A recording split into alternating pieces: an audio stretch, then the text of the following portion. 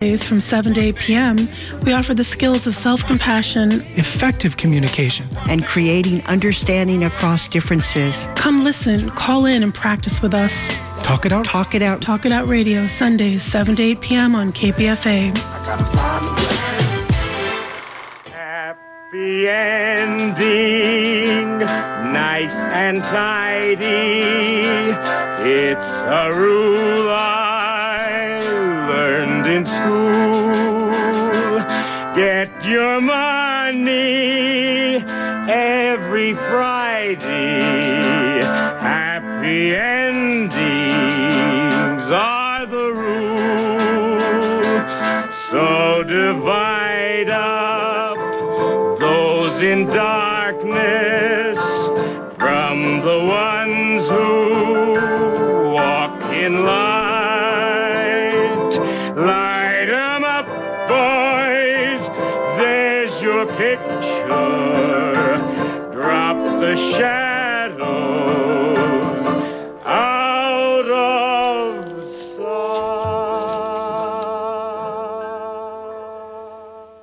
This is Jennifer Stone with Stone's Throw. Yes, today I'm throwing myself into the works of Samuel Beckett, but I cannot forbear just one shot in the dark. Elizabeth II and DJ Trump. This week, well, last week, I guess, we were treated to the spectacle of our country's leader. Yes. His reckless disregard for our national welfare, the dangers to our economy, to the responsibilities of high office. We know all this, we know all this, we know all this. I thought, we've finally got ourselves a narcissistic sociopath, and I couldn't help but think. There's a wonderful television series. Some of you may have seen it. It's about John Adams, one of our early founders. It's a TV series starring Paul Giamatti as John Adams and Laura Linney as Abigail. Swell thing, go hours and hours of our early history. And at one point, John Adams goes to London as our first ambassador to the British Empire. He's very awkward. He doesn't know whether to bow or what he's supposed to do, and he meets George the Third. The actor playing George the Third was so hilarious. He was a complete nut. Anyway, actually he was, in actual fact. Anyway, as John Adams leaves, and then once again awkward, backing away from the King, George the Third says to him, as if he were comforting him, as if he were trying to give him hope. And he has lines to the effect that he truly hopes that these United States will never have cause to regret the loss of monarchy. Now, at the time I saw this series, I laughed heartily at that until I thought about it, until it got to be today, and I watched DJ Trump talking to Elizabeth II, and I thought, yes, maybe monarchy would be a more reasonable... Never mind. Thomas Jefferson warned us that if we had the three branches of government, one of them might become more powerful or dominant over the others. He thought it would be the legislature. He had the mold of George Washington, hard to imagine any change, anything being as revolting as the contrast we have today. Anyway, enough. I must not vent, as Beckett says. Vent the vent, vent the pent, vent. Oh, the hell that he says. Never mind. I'm also saving up my reviews of the movie Deadwood. Deadwood was a brilliant series on TV, and I can't possibly talk about the feature film that they've put together. What they did was they took the major characters and they put them into a 2-hour film, and they moved the setting up 10 years. The series was set in 1878. The feature film goes to 1889 when Dakotas become states. Yes, statehood has come, and they're respectable. Now, the series started in 10 years earlier, and it showed us how a completely chaotic and extremely violent little village puts itself together without a government in this new, this 10-year wrap-up. We see one of the characters from the series, the character of George Hearst, the original S.O.B., not William Randolph. He did the thing at Xanadu.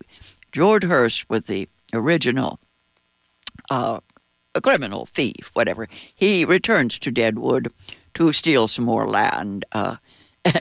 He was the original head of the Hearst criminal dynasty, you may remember. But anyway, those of you who love Deadwood, the series, I think won't want to miss this wrap-up.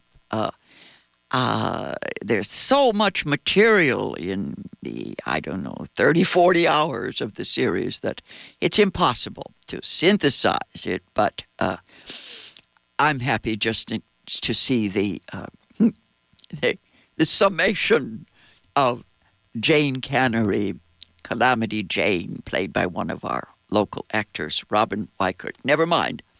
Maybe someday we'll have time to talk about Deadwood. We should have a round robin as to what was the best thing about that series. It's an historical miracle.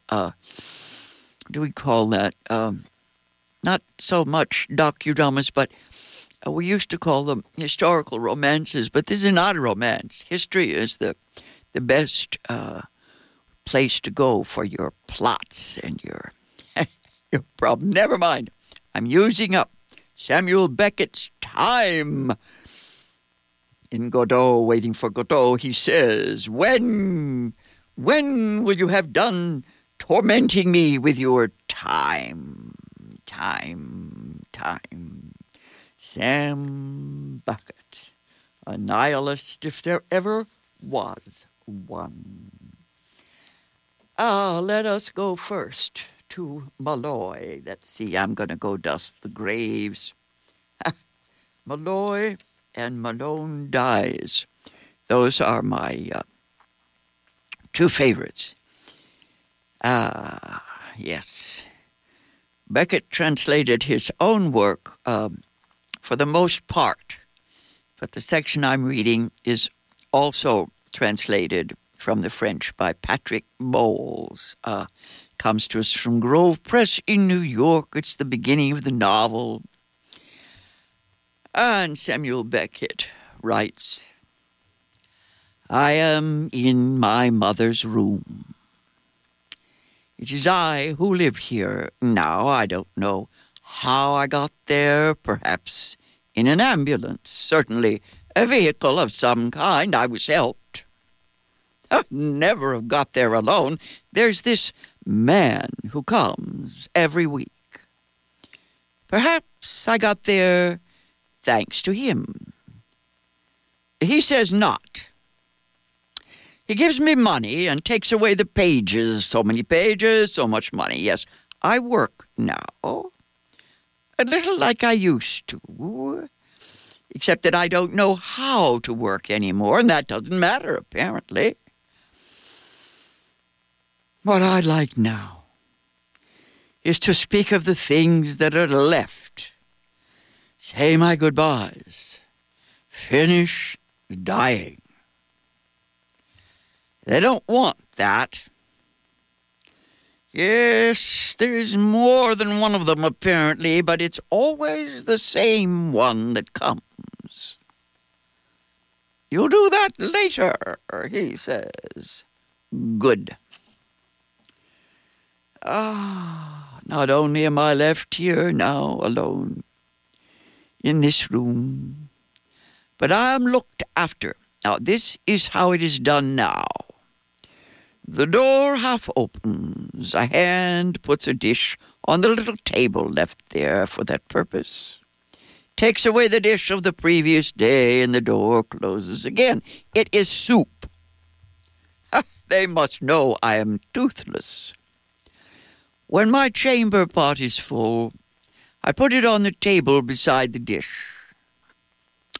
Then I go 24 hours without a pot. No, I have 2 pots. They have thought of everything. I am naked in the bed, in the blankets, whose number I increase and diminish as the seasons go. I am never hot, never cold. I don't wash, but I don't get dirty. If I get dirty somewhere, I rub that part with my finger, wet with spittle. What matters is to eat and excrete. Dish and pot, dish and pot. These are the poles. In the beginning, it was different. The woman came right into the room, bustled about, inquired about my needs and my wants. I succeeded in the end in getting them into her head, my needs and my wants. It was not easy. She did not understand until the day I found the terms, the accents that fitted her. Oh, that must be half imagination. It was she who got me this long stick. It has a hook at one end. Oh, how great is my debt to sticks. So great that I almost forget the blows they have transferred to me. She is an old woman. I don't know why she's good to me. Well, yes. Let us call it goodness, without quibbling. I believe her to be even older than I, but rather less well-preserved in spite of her mobility. Perhaps she goes with the room, in a manner of speaking. All I see of her now is the gaunt hand and part of the sleeve. Not even that. Perhaps she's dead, having predeceased me. Perhaps now it is another's hand that lays and clears my little table. I don't know how long I have been here. I must have said so once. I shall not give up yet. I have finished my soup. But it's time I took a little rest, for safety's sake. I don't like those gull's eyes. They remind me of an old shipwreck, I forget which. I know it is a small thing, but I'm easily frightened now. I know those little phrases that seem so innocuous, and once you let them in, pollute the whole of speech. Nothing is more real than nothing. Nothing is more real than nothing. They rise up out of the pit and know no rest until they drag you down into its dark. But I am on my guard now. Live and invent. I have tried. I must have tried. Invent. It is not the word, neither is live. No matter, I have tried. While within me the wild beast of earnestness padded up and down, roaring, ravening, rending, I have done that. In the toils, earnestness. That has been my disease. I was born grave, as others syphilitic. Gravely I struggled to be grave no more. To live, to invent, but at each fresh attempt I lost my head, fled to my shadows as to sanctuary, to his lap, who can neither live nor suffer the sight of others living. I say living without knowing what it is. I tried to live without knowing what I was trying. I wonder why I speak of all this. Yes, to relieve the tedium. Yes, the living, they were always more than I could bear. Oh, no, I don't mean that, but groaning with tedium, I watched them come and go, then I killed them, or took their place, or fled. I feel within me the glow of that old frenzy, but I know it will set me on fire no more. I stop everything and wait. How false all this is. No time now to explain. I began again. I told myself, too, that I must make better speed. I had the patience to wait. If I had the patience, I would see the moon. But I have not. Now that I have looked, I hear the wind. I close my eyes. It mingles with my breath. Words and images run riot in my head, pursuing, flying, clashing, merging endlessly.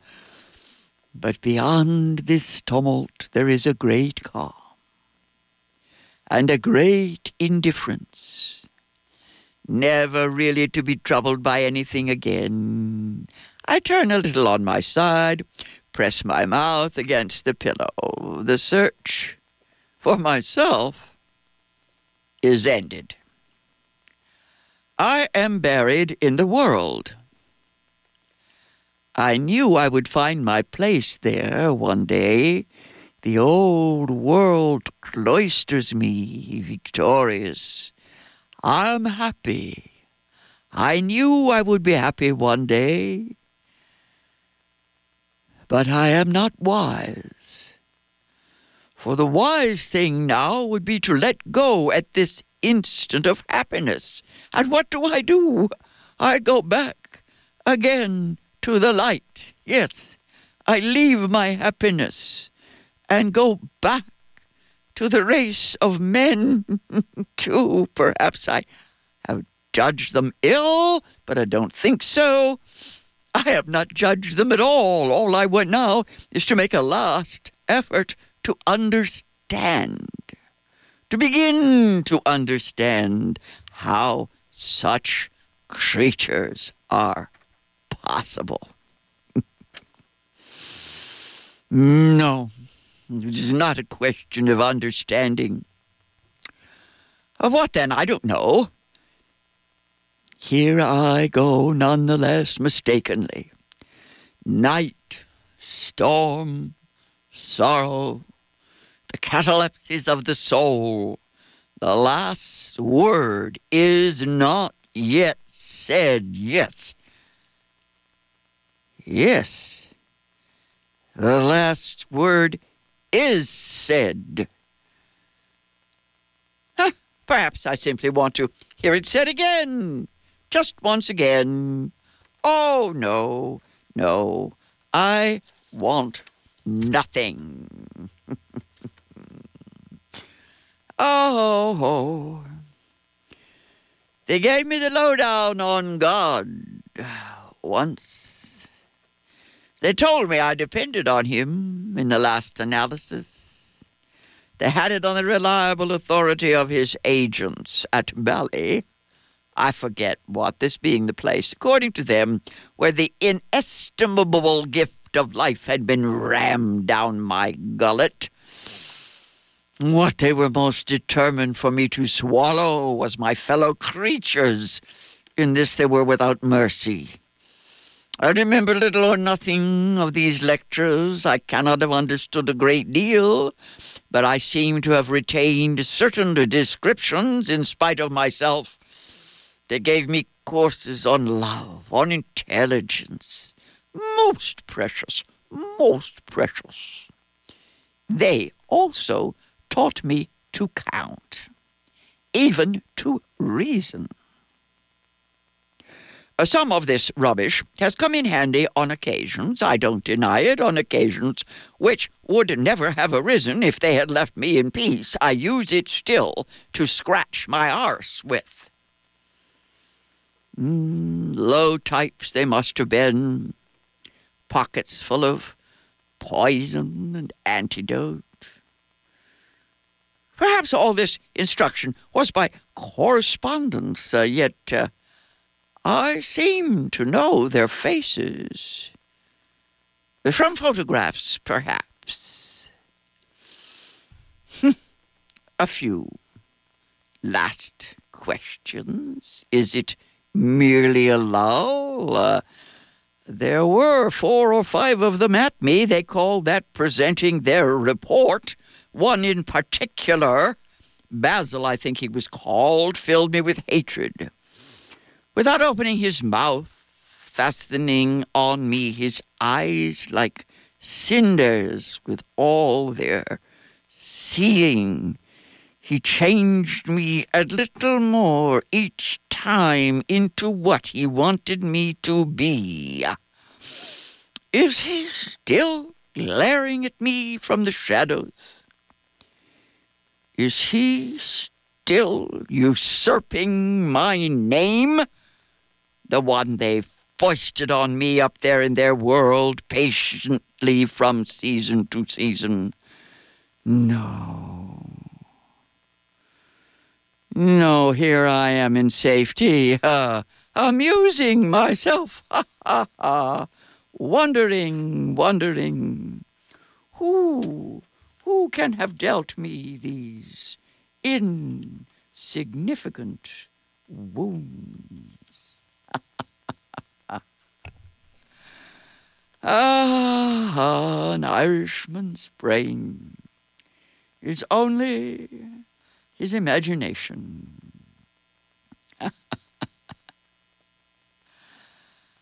I tell myself he'll come back, and then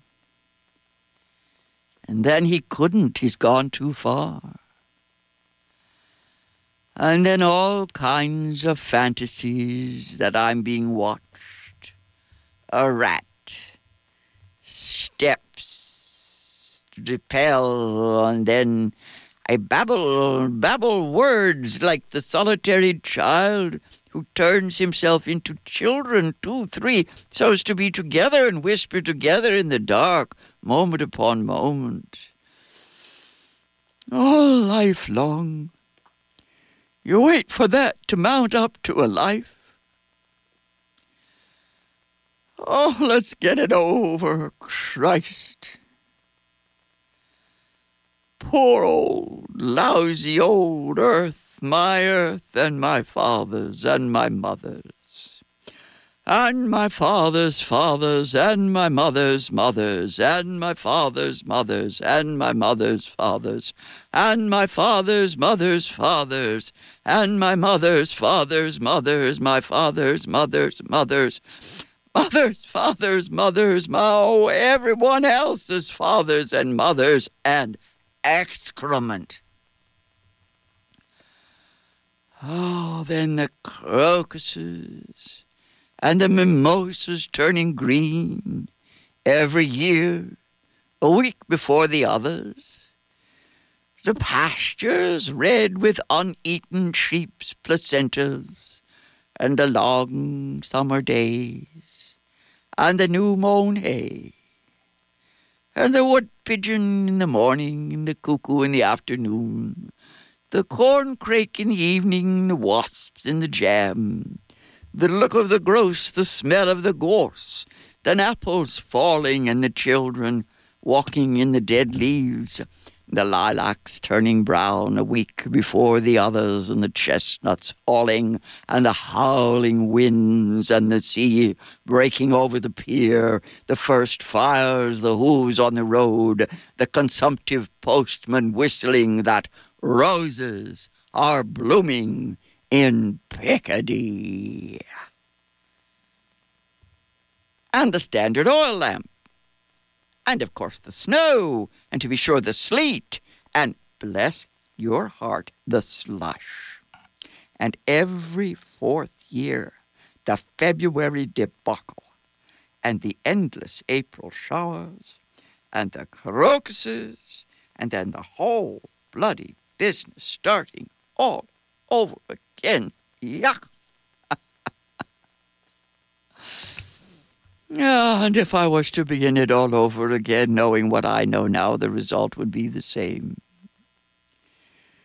And if I was to begin again a 3rd time, knowing what I would know then, the result would be the same. And if I was to begin it all over again 100 times, knowing each time a little more than the time before, the result would always be the same. In the 100th life as the first. 100 lives as one. A cat's flux.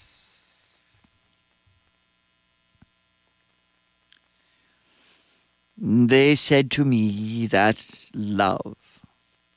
Yes, not a doubt. Now you see how easy it is. They said to me, that's friendship. Yes, no question, you found it. They said to me, here's the place. Stop. Raise your head. Look at all that beauty and that order. They said to me, come now, you're not a brute beast. Think upon these things. You will see how all becomes clear and simple. They said to me, what skilled attention they get. All these dying of their wounds. I say to myself sometimes, you must learn to suffer better than that if you want them to weary of punishing you one day. I say to myself sometimes, you must be better than that if you want them to let you go one day. But I feel too old, too far to form new habits good. It's easy going. When I drop, I'll weep for happiness. I can't go on. What have I said? I can't go on. I must go on. I'll go on. The ending, nice and tidy. I must say words as long as there are, until they find me. I don't know, I'll never know. In the silence you don't know. You must go on. I can't go on. I'll go on. Well, there I am. There we are. There I am. That's enough. This has been Jennifer Stone reading to you from the works of Samuel Beckett. Well, next time, go easy. And if you can't go easy, go as easy as you can. Light 'em up, boys. Listeners, here's your chance to help shape and improve KPFA's programming. Let the CAB, that's Community Advisory Board, know what you think of KPFA's current offerings in public affairs, culture, music, and news by completing their annual online survey. Just go to kpfa.org and scroll to the bottom of the home page, where you will find a link to the Community Advisory Board. Once on the CAB homepage, look for our KPFA listener survey at the top. The deadline to take this survey is August 31st, 2019, before midnight Pacific Standard Time. Thank you. Your feedback helps KPFA provide the programs that educate and advance our community. You're listening to 94.1 KPFA, 89.3 KPFB in Berkeley, 88.1 KFCF in Fresno, 97.5